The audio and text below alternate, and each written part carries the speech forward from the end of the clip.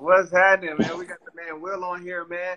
I What's see up, some of bro? my band of brothers, other fellow band of brothers on here. Will gonna have to jump off in a little bit, man. But Man, I'm good with you. I'm rocking it's with you. good. Okay, thank God. So that's good. So look, y'all start throwing y'all questions in. Uh, throw the questions in, man. It's been an interesting week or a few days, and let's talk about it. I think it's time to talk about it. But before we get into it, let's pray. Let's pray. Will, could you do us a favor and just pray for us real quick? Yes, sir. Amen. Heavenly Father God, we thank you. We honor you for this moment. God, we just thank you because in everything you've given us an opportunity to learn more about you, to hear from you. You've given us access to your presence, which is the greatest thing we could ever have access to, God. We just thank you that you've given us an opportunity to get better, to sharpen one another. And we want everything that's said tonight to not be through Will's lips or through Ezekiel's lips, but it's that you would use us, that you would speak through us, that you Yes, would give God. us new revelation, give us new insight, give us new perspective, God, and just pour out your spirit on this moment. We just thank you that everybody that joins in the conversation will have an encounter with you, not just a glorified experience, but an encounter that literally changes our lives. So first and foremost, before we even jump into the conversation in talking about idolatry, if there's any idols that we have erected, whether it be through our hurt, through our ignorance, or through our selfishness, God, we ask that you forgive us and let them be torn down tonight. Satan, you have no place, you have no victory. And we just came to stomp on your head tonight. We came to punch you in the face. We came to toss you around the room. So every demon in hell, we serve you notice that this is your time of eviction. Yes, And we sir. are excited about what the Holy Spirit is about to do. We thank you for this opportunity in Jesus' name. Amen. Amen, amen, amen. And so we're gonna dive in. Look, so like I said, a lot has been happening, but we're not a gossip blog. We're not here to recount everything that's going on in the world. But we Hold on, want to real hear. quick, bro. Real quick. I just saw someone. I think you got a piece of lint on the side of There your we head. go. See, somebody loves me. Uh, there Somebody we go. loves You me. got it. You got it. Thank Yeah. you, thank you. All right, so see, man, that would have been on the whole video, man. I appreciate you. Listen. So, Come on, like I bro. said, we don't want to have to recount everything that's going on in the world. I did drop a piece this week, and part of the encouragement for that piece came from a conversation, or releasing that piece at the time that I did came from a conversation I had with this brother that's on this call, and that's one of the reasons why I hadn't tapped in. Oh, Johnny's here. Oh, let's go. Yeah, that's one of the reasons why I haven't tapped in, because he was just dropping so much revelation.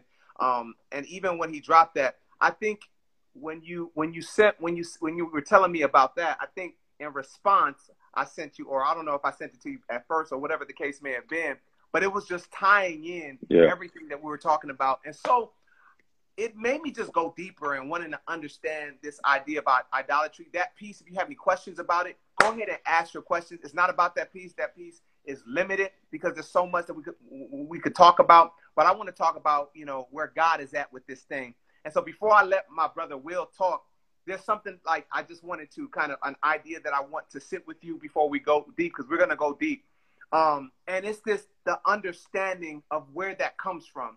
And the first time we see this God addressing it in such a unique and powerful fashion is way back. You go in Exodus, you see the first, commands with the 10 commandments. We see the commands that God gave to Moses, and you see Exodus 20. You read it when you get the chance. But he also reiterated it in Deuteronomy, and I wanted to introduce that as a foundation before we get into it, because there's something that just illuminated my understanding. Okay, so Deuteronomy chapter 5. Deuteronomy chapter 5. We're just going to jump to verse 6.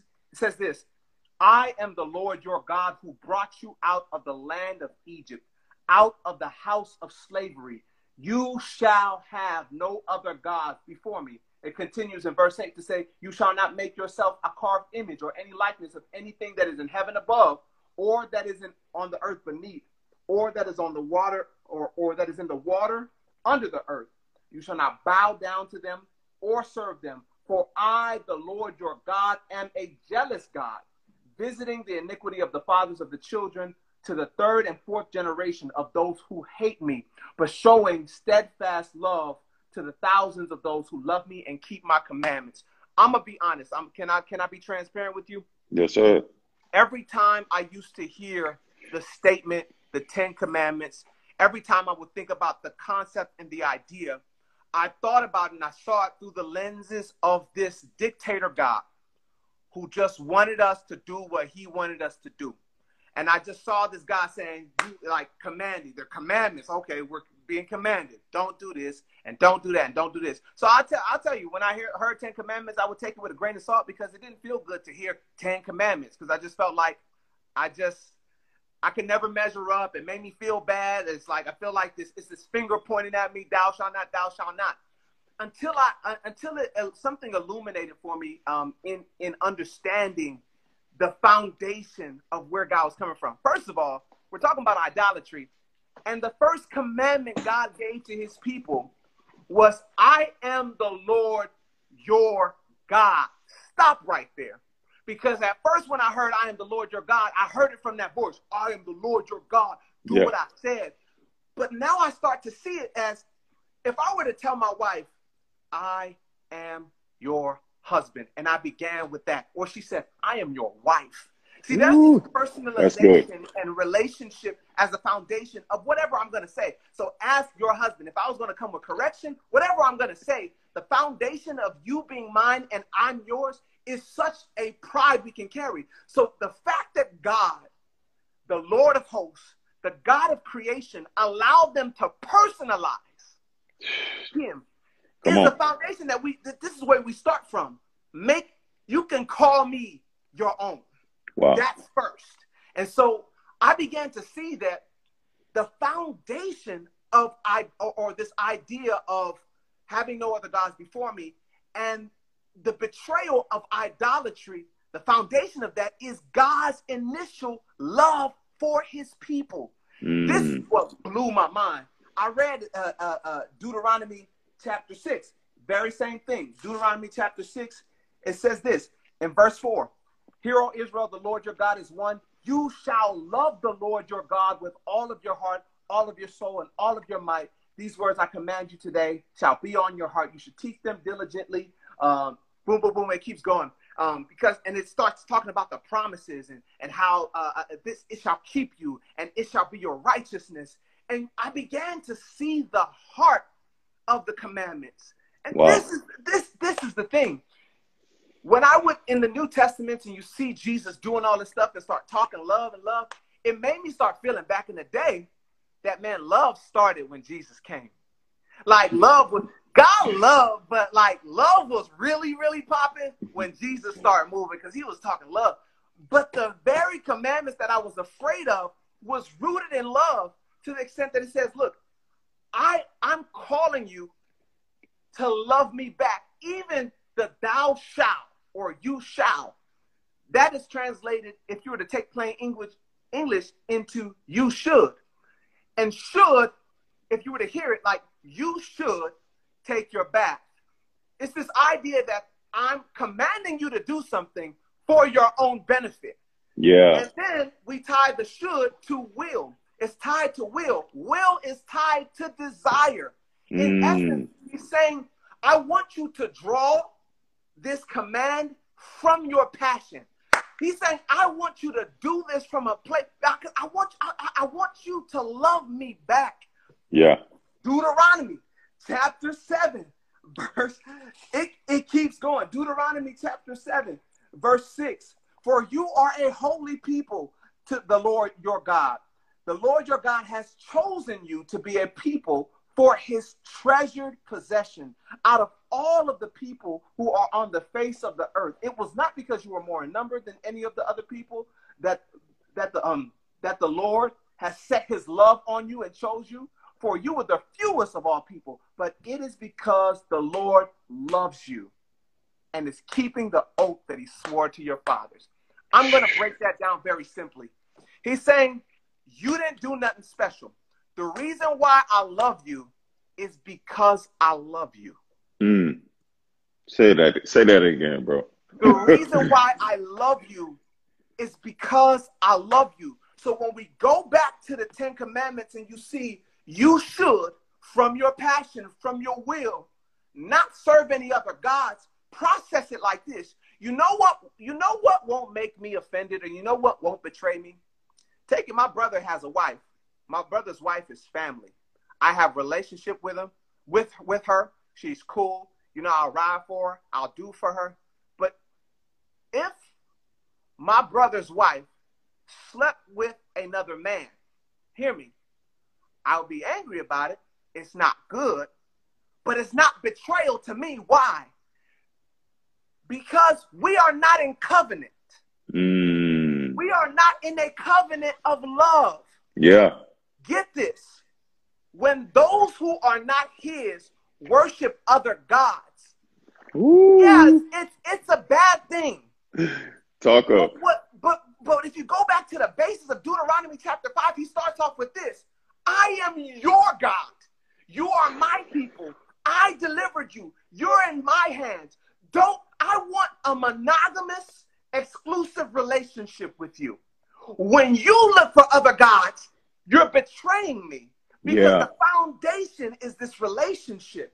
See, a stranger that sleeps with another man, I say that's not bad, that's hurtful. But when my wife goes out and does it, it's betrayal.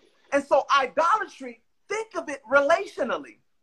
It's a betrayal of a love covenant between you and God. And so it's not, oh, you're doing this thing and you're breaking a commandment. You're breaking my heart. And so I wanted to start with that. Let's start with the fact that idolatry is the weight of idolatry should sit in the heart of a believer as something so poisonous, because the foundation of God's hatred of it is relationship. To the extent that he says, for I am a jealous God. You know who I don't get jealous about? Other women sleeping with other men. You know who I would get jealous about? My wife sleeping with other men. Now, I'm trying to get there, so I just want to kind of lay that foundation with relationships. All right, let's get it. Bro, that's so good. Because I think a lot of issue with how people view Christianity or their relationship with God is through the lens of what I can't do.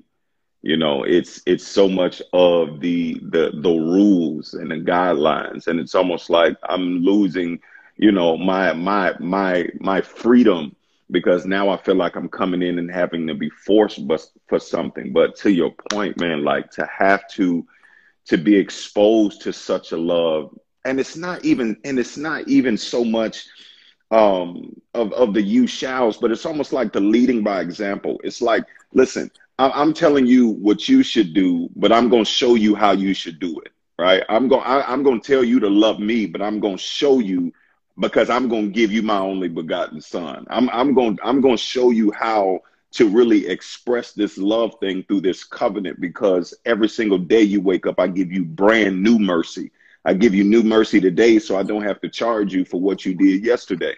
And I'm expressing to you my level of love in my commitment to the covenant, in hopes that you would see how I love you and know that you should love me back with the same intensity.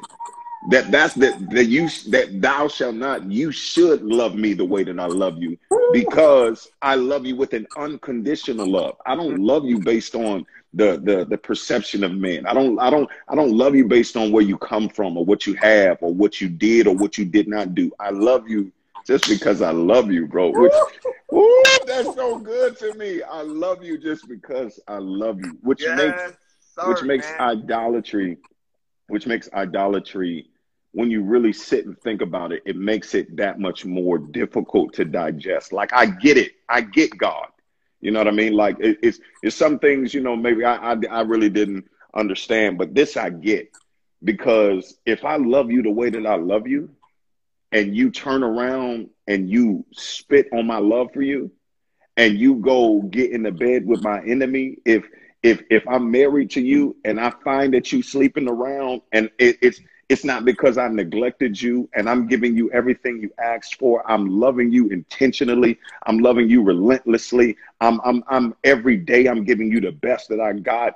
And then you take that love and go cheat on me. That it's different, right? Because if you cheat on me and I'm doing you wrong, I can sort of rationalize it. Like, it's gonna still sting, but I get it a little bit. Yeah. But if you cheat on me and I'm doing everything for you, like I'm holding you down. Look, somebody just said what you just said ties into this. They said, do you think idolatry was the downfall of man when in the Garden of Eden we idolized the fruit? You just said, I gave you everything. I gave you the world. Listen, I gave you the whole world. And guess what? But this is good. This is good.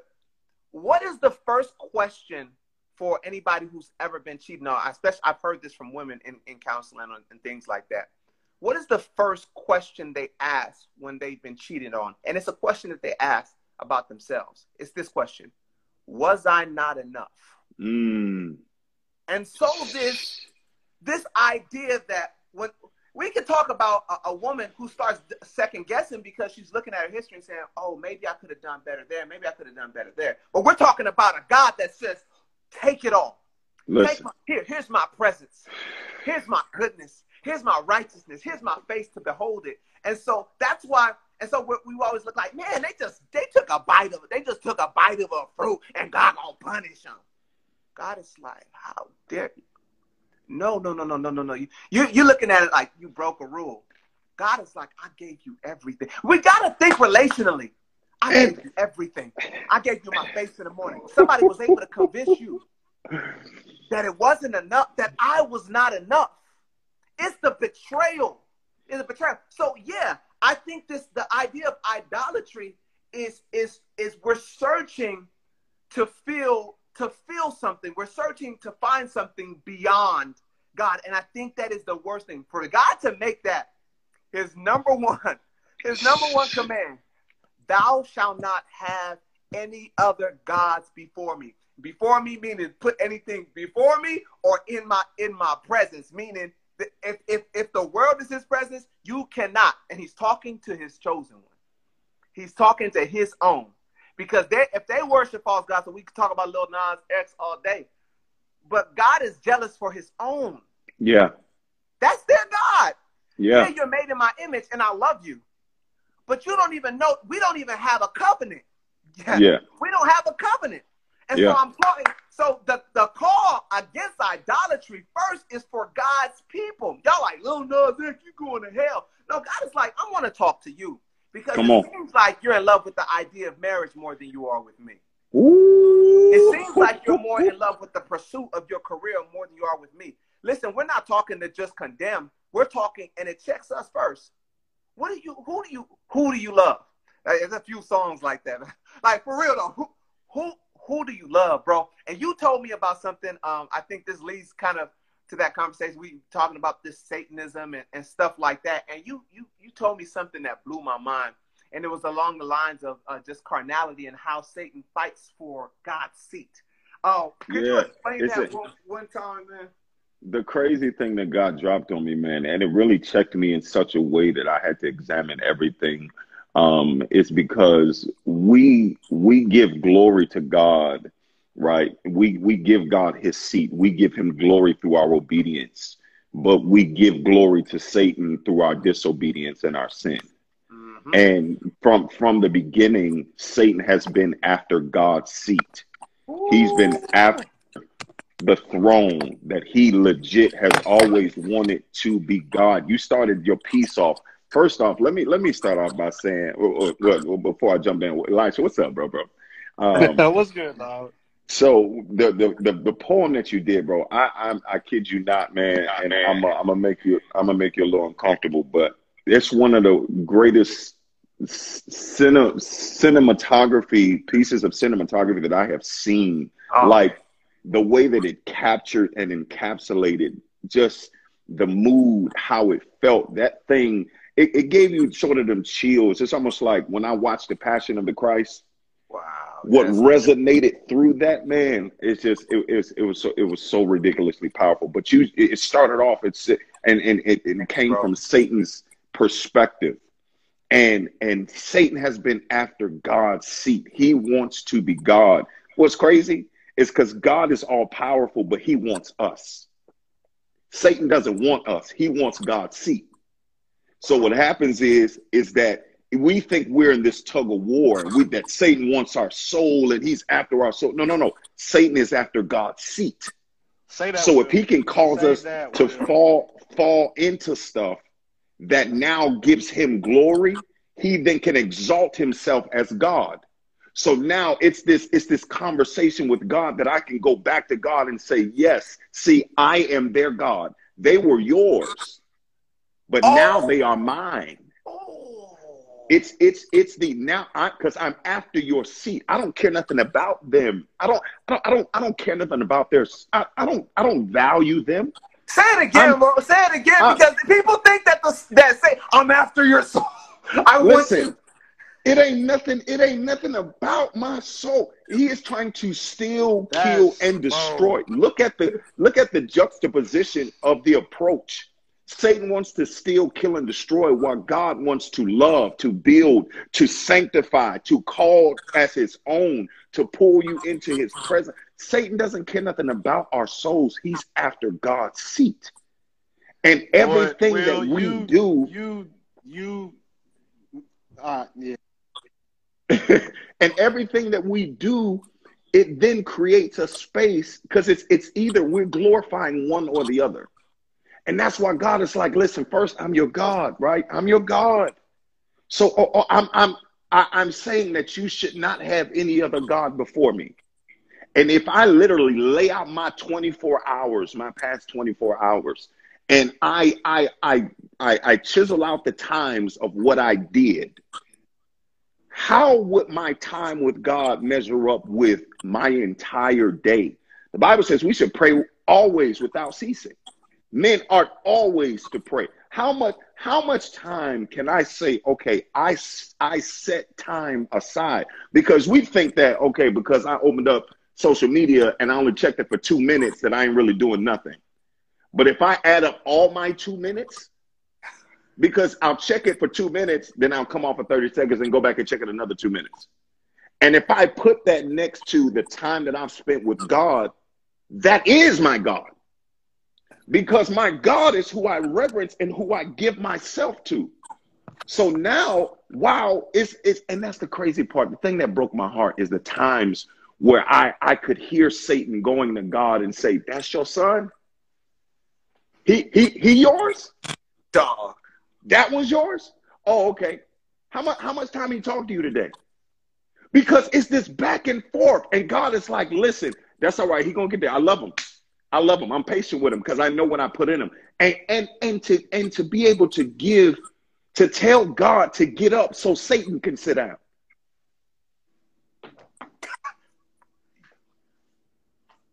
I'm out, bro. I'm done with social media, bro. I'm done. I had something to say, and I came on here with thoughts. But Will, you are in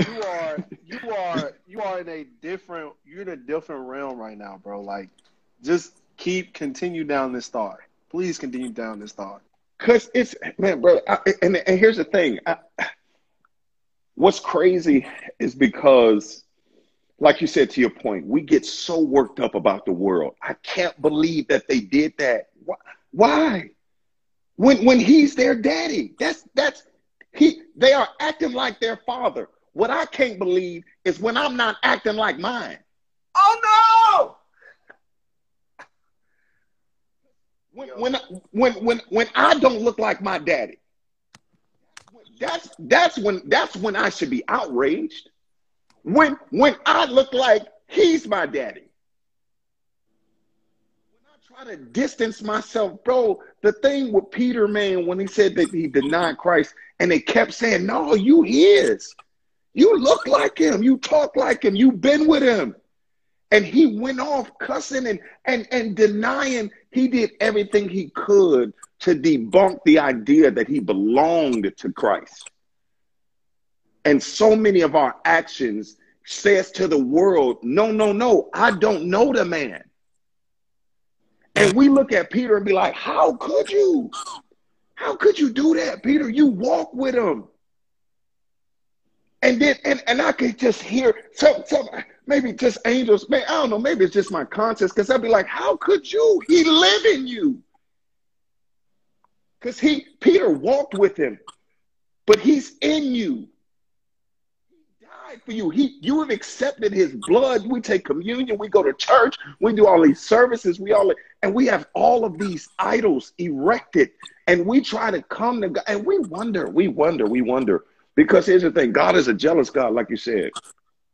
If anybody's ever encountered a jealous lover, you know to the degree that they will go. Like a jealous lover will take this thing up a notch. Like a jealous lover will be hiding in the bushes outside your house when you think just going to the grocery store. Where you going? Oh, you going to the grocery store? Why you got that on?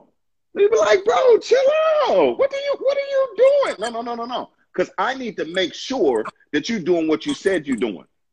Bro, let me jump because you said something. Bro, like with the jealous lover. What if this, bro? We are always talking about like, God, I want your power. I want your insight. I want your wisdom. But what if in God's graciousness, he said, I made you in my image. Therefore, I gave you the capacity to emote like me. I want you to know how it feels to have your heart broken. My God. Ooh. I want you to have the capacity to love and get betrayed, so that when it comes to us, you never go that route. I want you to know what it's like to be in pain when you get ignored. I want you to know what it's like to understand the hole that's created with abandonment. We're missing a point, man. We're missing the God loves us part. I think we're missing it, bro. And what if, he's like, yeah, because if you had the power, you could still run off. If you have my wisdom, you'll still run off. But let me give you the emotion. Because perhaps with the emotion, and you know what it feels like to have somebody in that bed, for you to know what it's like, for you to pour out your love and someone spits in your face, maybe that will draw you closer to me. Because the power might not. The wisdom might not. You tasting my glory might not. But perhaps the emotion as a gift, the capacity to break. But you saying that, let's continue down there, because I think in us asking for the power, for the wisdom, for all those things, people don't pray. I don't think people necessarily pray for glory, or most people, because I think that's a fairly vain prayer. But I think it's fair to say that our humanity probably desires that. But what if we are missing, like you said, our most powerful ability to be like Christ is our ability to feel pain, because without that pain of the cross, it would not be that we are here. I'm reading Hosea, and one thing I'm really asking the Lord to break me from is my prayer to be released from whatever pain it is. Hosea was only an effective prophet because of the pain he went through. God told him to stay in an unfaithful marriage so that Hosea could relate better to the God that he served, so then his pain would actually aid him in his purpose. We try to get away from our purpose because we run away from the pain. And the Lord is saying, no. Your pain is actually what makes you the closest to me. Somebody wronged you, now you know how it feels. They broke your heart, now you know what I feel like. Your testimony is only strengthened by your pain. And so I think we pray these things and we say, God, release me from it. And I think because he loves us, sometimes he gives us what we want, but then we still feel empty. And it's like, well, why is it that, these relationships are going this way? Or why is it that I feel empty? Well, sometimes you got to go through that pain so you can better relate to those people. It's not about relating to understand, but sometimes it's about relating to serve. Let's go. Let's go. And so I think you broke that down perfectly, because at the end of it all, it is about relationship. Like we get into these spaces where we see, and we kind of talked about earlier in the WhatsApp, where like the danger of like knowledge and philosophy. And I think sometimes when we make things logical, I think we miss that the basis for all of God's instruction really is relationship. Because bro, to that point, You said the danger of knowledge, and that was the thing within the garden. It's because the more you know, the less inclined you are to lean into me for what you don't know. Because now you know more, you don't need more of me. It's so if I'm guiding you and you already have the direction, it's almost like if we're traveling together in cars and I'm following you, but I already got the address and I put it in my GPS. So if I feel like it, I can just pull over in another lane, speed up in front of you because I feel like you're going too slow. Because I already know where we're going. Yeah. But if I don't know where I'm going, I gotta follow you close, baby. I gotta be on your tail. I can't let nobody in between us, because if I let some cars in between us, then that's gonna separate me, and I might get lost. And that idolatry is when I gotta get close enough to you that I don't let nothing come in between. Because if something get in between me and you, I might get lost. I might get lost on this social media. I might get lost in this relationship that I've exalted before you. I might get lost. And if I'm not close enough, and if I start to know more and not know more of you and know of your heart, if I start like researching and trying to figure out, okay, the ins and outs of how this makes sense, the quickest way to have an understanding about God is developing the understanding that I will never understand him. Come on, bro. Once I lock that in, and I know that I will never your thoughts are as high as the heavens are from the earth. So I can't even conceptualize the idea of what you're thinking. Bro, let me just take... Bro, wait, you gotta slow down, bro. Listen, you said the garden, bro. You said the garden. Why? It used to baffle me. How could the tree of the knowledge of good and evil be death, be a curse? The tree of the knowledge of good and evil said, I'm going to give you the capacity to have both options, but not the divinity to always choose the right one. That's why we're left at a crossroad because of flesh. Like, now you got options. Come on, man. You got the holiness to always choose the right one. That's why I don't want to give this to you. Because now you see this way and this way. I put you in a position where you could see me only. That's what I'm talking about, this single eye. I'm putting you in this Eden where I'm supplying you with everything you need. And all you see and all you know and all you have is me. Once you taste of this, you'll realize that there's another path, but you don't know the end of that path, and I do. But now that you have these options, but don't have the very capacity to be God to always choose the right one, it is death. Because we always have the tendency to try to see past God, thinking he's eclipsing our blessing and our goodness. So anyway. So basically what you're saying is God was trying to protect us from the very beginning, from ourselves. From ourselves, bro. Oh my God. That's all it is. But see, even when you bring it back to idolatry, that's really what it is. We are stepping outside of the protection when we start to put things before God. Like I'm and we talked about this during the fast when we were doing it at the beginning of the year. Like this idea, like the fact that we have not connected that Adam and Eve fell amongst many reasons, but one of them being their pursuit to be out of position. They were pursuing a position.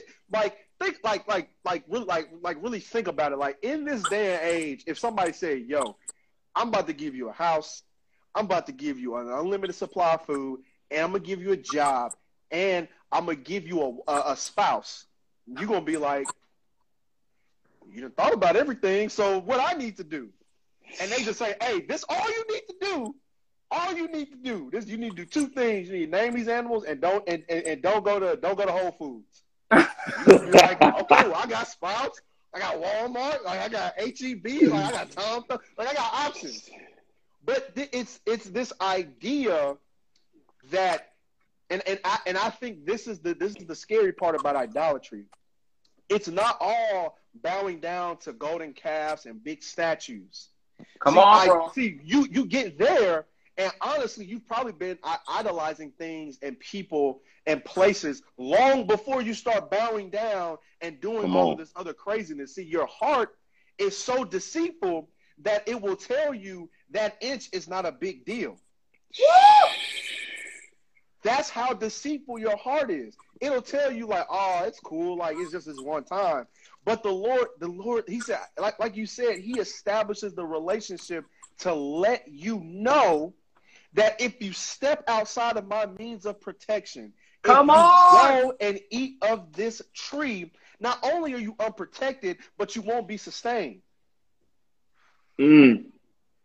And so the question then really becomes, how can, well, it's not even a question, it's really a challenge. Like, how can you sit here and serve a God who above all else, like above everything God desires and wants, it is us. It is me. Job says you long for the creation that your hands made. Ever since the fall, like he wants me. It's a relationship. So how can we sit here and say, oh yeah, well I know this in Hebrew, and I understand the traditional Hebrew text, and I understand this in Greek and all this, and the Lord's like, I don't care. I want you. We have actually served knowing God more than serving God himself. Because if we truly serve God, we develop a deeper relationship with him. My relationship is not predicated on knowledge. My relationship is just predicated on that itself. The time and presence I spend with God, because God doesn't care about who I am or what I know. If that was the case, he wouldn't have died for me, because I wasn't worth dying for. He set the precedent. He said it. So we chase all these other things, and we put all these we're putting qualifications on things that the Lord never said anything about. Come on, bro. We are trying to qualify people, and God is literally saying, I have qualified you, nothing else. In your sin, in your discrepancies, in your deficiencies, I've qualified you. Don't look for anything else outside of me. Come on, bro. Like really think about it. Really think about it. That song Gyra that Maverick City just dropped. It had me think. First of all, as far as a musician, I was like, wow, you guys just got stuff in the vault. Like, it's crazy. But I was really thinking about it, because I'm still I'm still balancing, like, wanting to know more about God and not pursuing it. But it made me think about this. I have one name. You know, my legal name is Elisha McCall III, and that third just lets you know I'm named after my father and my grandfather. The Lord being called by all these different names, I'm starting to realize that the Lord has allowed us to describe him based off our relational history with him, more so than a title. Ooh. God went to Moses, and when he asked, he said, hey, who should I say sent me? He said, the God of your fathers, Abraham, Isaac, and Jacob. He asked again. He said, tell him I am that I am. One, he says, I'm the God that served, that Abraham served, that Isaac served, that Jacob has served. Those are not just people to Moses and the Israelites at this point. Those are their forefathers. In other words, God is telling him, I'm the same God that promised Abraham he would be the father of many nations. I'm that God. Look at me based off of what I do. And so even God is telling his own people, I want you to relate to me, not more so just as your God, but as somebody who has walked with you relationally, somebody who has taken you through all of these things. But we still miss it. We are still chasing after knowledge, and it's like, y'all, knowledge is what got us here. Knowledge is what got us to fall. Jesus! I see Reg on here. Go ahead and drop it, Reg. No, bro. I don't know if I can keep up with what's going on here, man. Y'all started on fire. I just want to speak to the challenge, man, of that. And it's interesting that we're talking about it because, you know, I've been doing a study on the actual fall and Adam and Eve and the tree of the knowledge of good and evil. And just as a person who always wants to know the why, you know, very inquisitive, trying to get down to the bottom of things. And I look at it as a way to understand how to reason, you know, with others. Because I feel like the church, one thing that we lack is conversation on certain things. And even if we say, like we're having a conversation today, well, we don't talk about that because, you know, that may take us outside of the boundaries of God's protection or God's grace. I would appreciate if we had those conversations.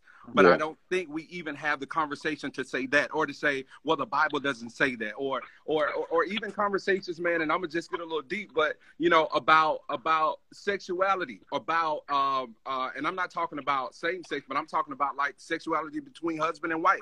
Sometimes people get in the bedroom and don't know what to do. You know what I'm saying? Come on. So I feel like these conversations are conversations that should be had, and then we should discuss, you know, like where's the line? You know, where do we draw the line in getting knowledge? You know, where do we draw the line in getting understanding? You know what I'm saying?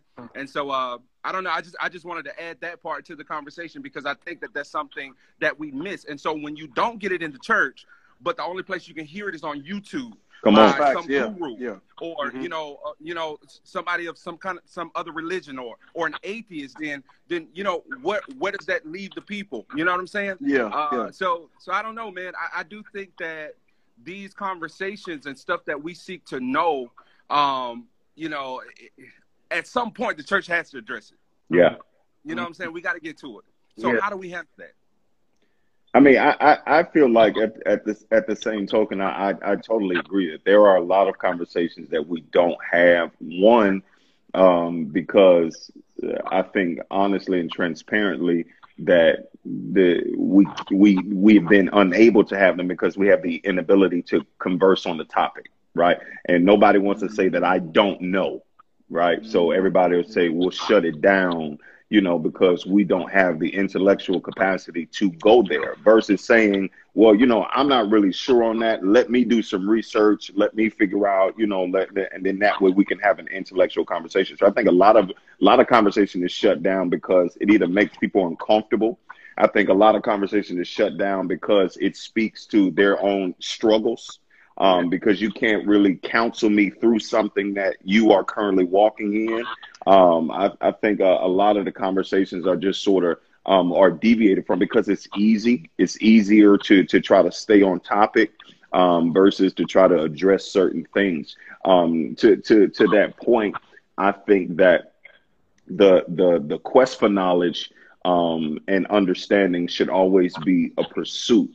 I think a lot of times that we get in trouble because I think, honestly, we promote a person's perspective over God's perspective.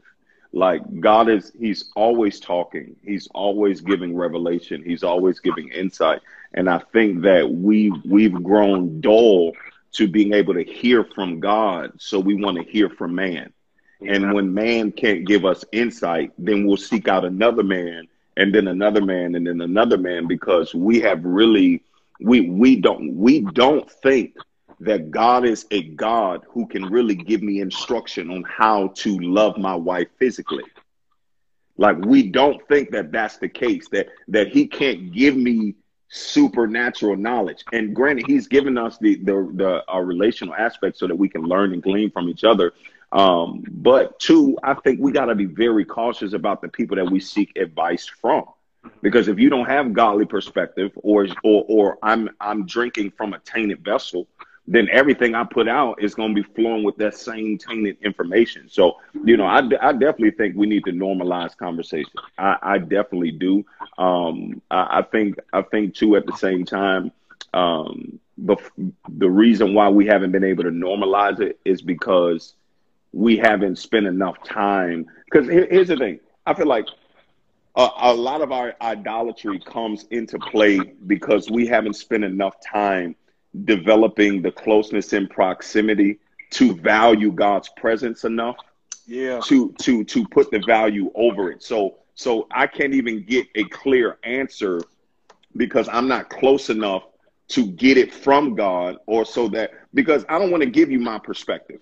And I think that's where we mess up. I don't want to give you, I can give you some advice, but I really don't want to get, if anybody comes to me, asks me, okay, well, what should I do? I want to give you what I think God would say. Yeah. Because whatever I give you and you do that, I'm responsible for what you do because it's what I gave you. And I think that's the part that pastors sort of get iffy on, or sort of we lose sight of, is because what you do based on what I give you, I'm held accountable for that. So, I definitely think we should normalize conversation. I sort of went on a tangent there, but I think we should normalize conversation. I just don't always think that the sources that we go to are qualified to talk about those conversations. And if we're truthful and honest, a lot of stuff we want to talk about, we may not be ready for. So yeah, that's my thoughts on that. All right, I got some questions. Go ahead. No. Go ahead.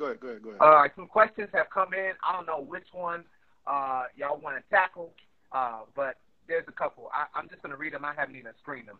Do you think idolatry was the downfall of man when in the Garden of Eden okay, I think that was way back. Okay, how about this? So where is the line? How do we get to a point of knowledge? When and how to hold back? I think you answered that, Will. And idolatry. The curse comes, someone said, the curse comes from woman's desire to be her husband as opposed to the father. I don't know what that means. Okay, I don't get that question. Woman's desire. I don't agree, and I don't get what that means. We're not gonna go down the whole. It was Eve's fault. It was Adam's fault. We're not gonna do that. Nah. We definitely not. All right, go ahead, Elijah. If anything, I would say that Adam was out of position, man. Adam should have been protecting his wife. If anything, that's all I say to that. And you know what's crazy? There's so much stuff that we could, if we really just sat down in the garden, because it wasn't like that's the only tree in the garden. Right. So it's almost like you got to go keep looking for this tree. Like that tree over there, that's like, if I got a whole bunch of the hot things in the place, but I said don't touch that one because that's really going to do. You got all these other trees. It's almost like we keep going back to be close enough to try to dance with it because is it really that bad? I don't think we trust God's word enough, or trust his love, to your point, that he loves me enough to know what I can't handle. And you know what's crazy? God never, and this may be putting in what's not there, but even the more I read, the first few chapters of Genesis, God never, he told them not to eat of it, but it was never explicitly said that things would not be revealed. I think part of the protection, again, is that in due time, the Lord would reveal certain things, but he wanted that intimacy of, one, the trust that's built by saying, hey, I told you not to do it, don't do it. But also, two, there's intimacy when I teach you something. Because to teach somebody effectively, you have to understand the best way to communicate to them. So although he's transferring knowledge, there is still a relational capacity when you teach somebody. Like a lot of us can say, especially when we were younger, or even if you have really good college professors, a lot of us had these really good teachers that made imprints on us. That's because there's intimacy being able to be, there's intimacy when you can take a person from one place of understanding to another. So I also think there was something there that God wanted to develop with his creation when he said, hey, not that you can't know, but I want to be the one to, give it to you in a way that you can handle it. Because also, like you said earlier, Ezekiel, there are things that if we try to grasp them, we would be baffled. Like it just wouldn't happen. So I think again, him being a good father, him being the greatest teacher to ever, exist, he understood I gotta be the one to give this to them. I gotta be the one. If you go get it yourself, you gonna mishandle it, and it's gonna have to be some things that have to happen. And if I don't give it to you, it's not going to be pure. So what you going to go get is dysfunctional. Oh. Because you getting it from the place that you weren't designed to get it from. So if I give it to you, you're going to get it the right way. But if you go get it over there, it's going that's so hey, bro. good, Hey, so, you know how I know that's true, bro? Look. The first time I heard this is a big tangent, but the first time I heard the idea of, well, I don't know why I'm saying this. The first time I heard the idea of masturbation was at the lunch table with these little kids. And they was like, man, you can just touch yourself, man. If you do it, it's going to feel good. And you know why? Out of curiosity, I tried it. Look, in my poem, I began the poem, I said, I tried it in the bathroom of a church.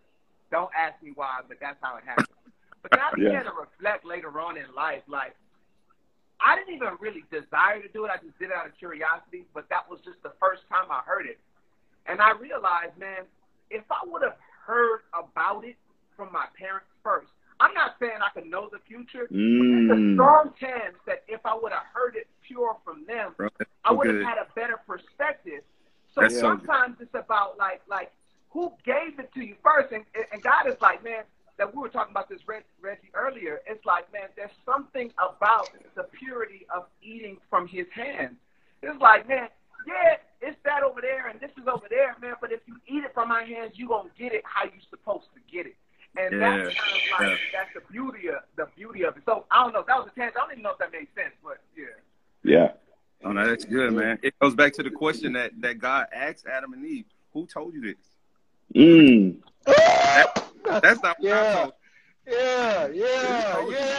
Yeah. That's good, bro. Who told you were naked? Bro said one thing, though, that really blessed me, and I relate to this scripture.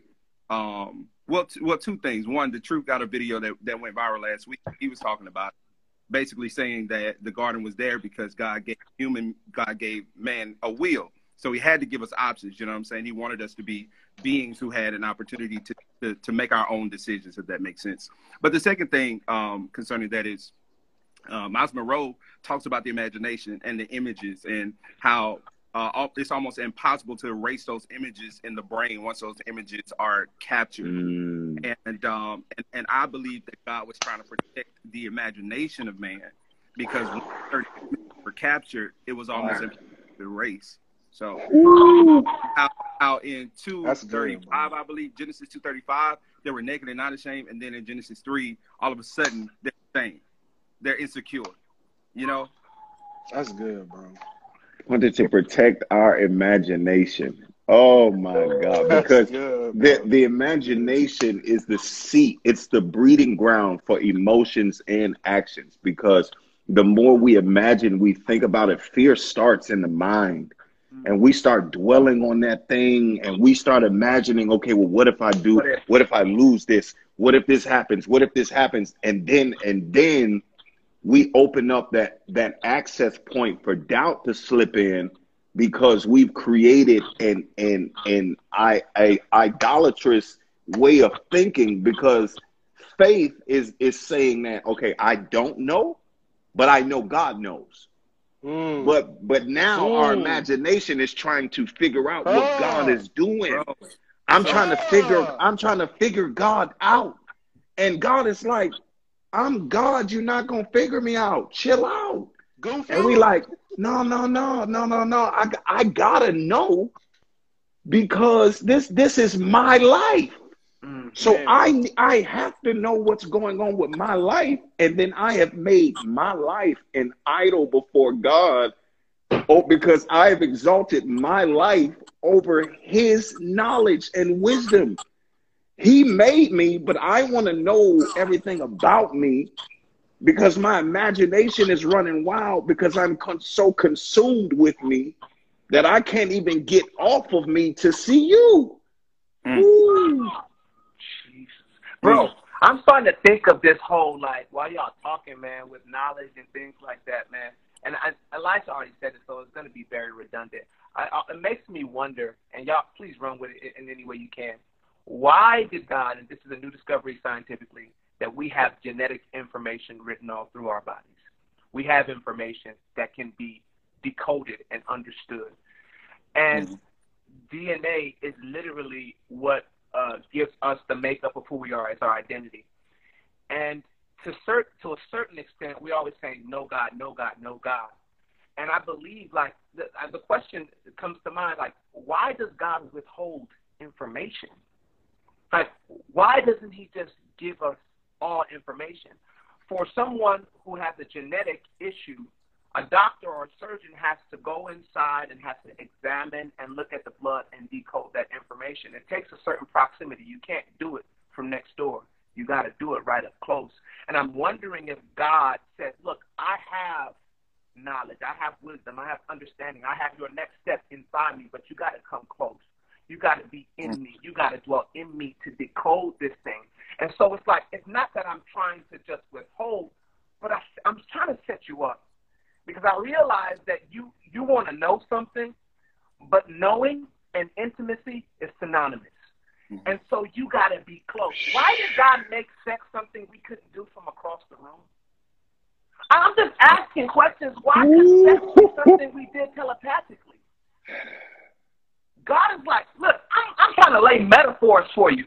He's like, man, maybe if they see this thing physically, they'll start understanding. You don't got to read a book. Adam and Eve didn't have a book. They probably was able to understand, oh, okay, we feel love, we get close, and that's how I know, and that's how I learned, and that's how we built this. And we got to be right up on each other to experience this. Maybe, perhaps. Maybe, perhaps, if I really want to know what God wants, I just got to lean my ear closer to his heart. I'm wondering, though. I know you're about to kill it, Elijah, but let me just say this. Go ahead. This just reminds me of the scripture that we quote all the time from Matthew, where it says, many will come to me on that day and say, Lord, Lord, didn't I do all these things? And God's response, it still blows my mind to this day. Depart from me, you worker of iniquity. He didn't say you didn't know me. He said, I never knew you, bro. And that's huge. I think those codes, man, what you asked about, bro, I think that those are passcodes, like access ways, entry ways to get into the knowledge of Christ or the intimacy with Christ, man. I really do. I think once we connect our DNA codes, our access points to the presence of God, and once we connect to the presence of God, man, something is manifest. Something sons of God are made manifest. Things are revealed, man.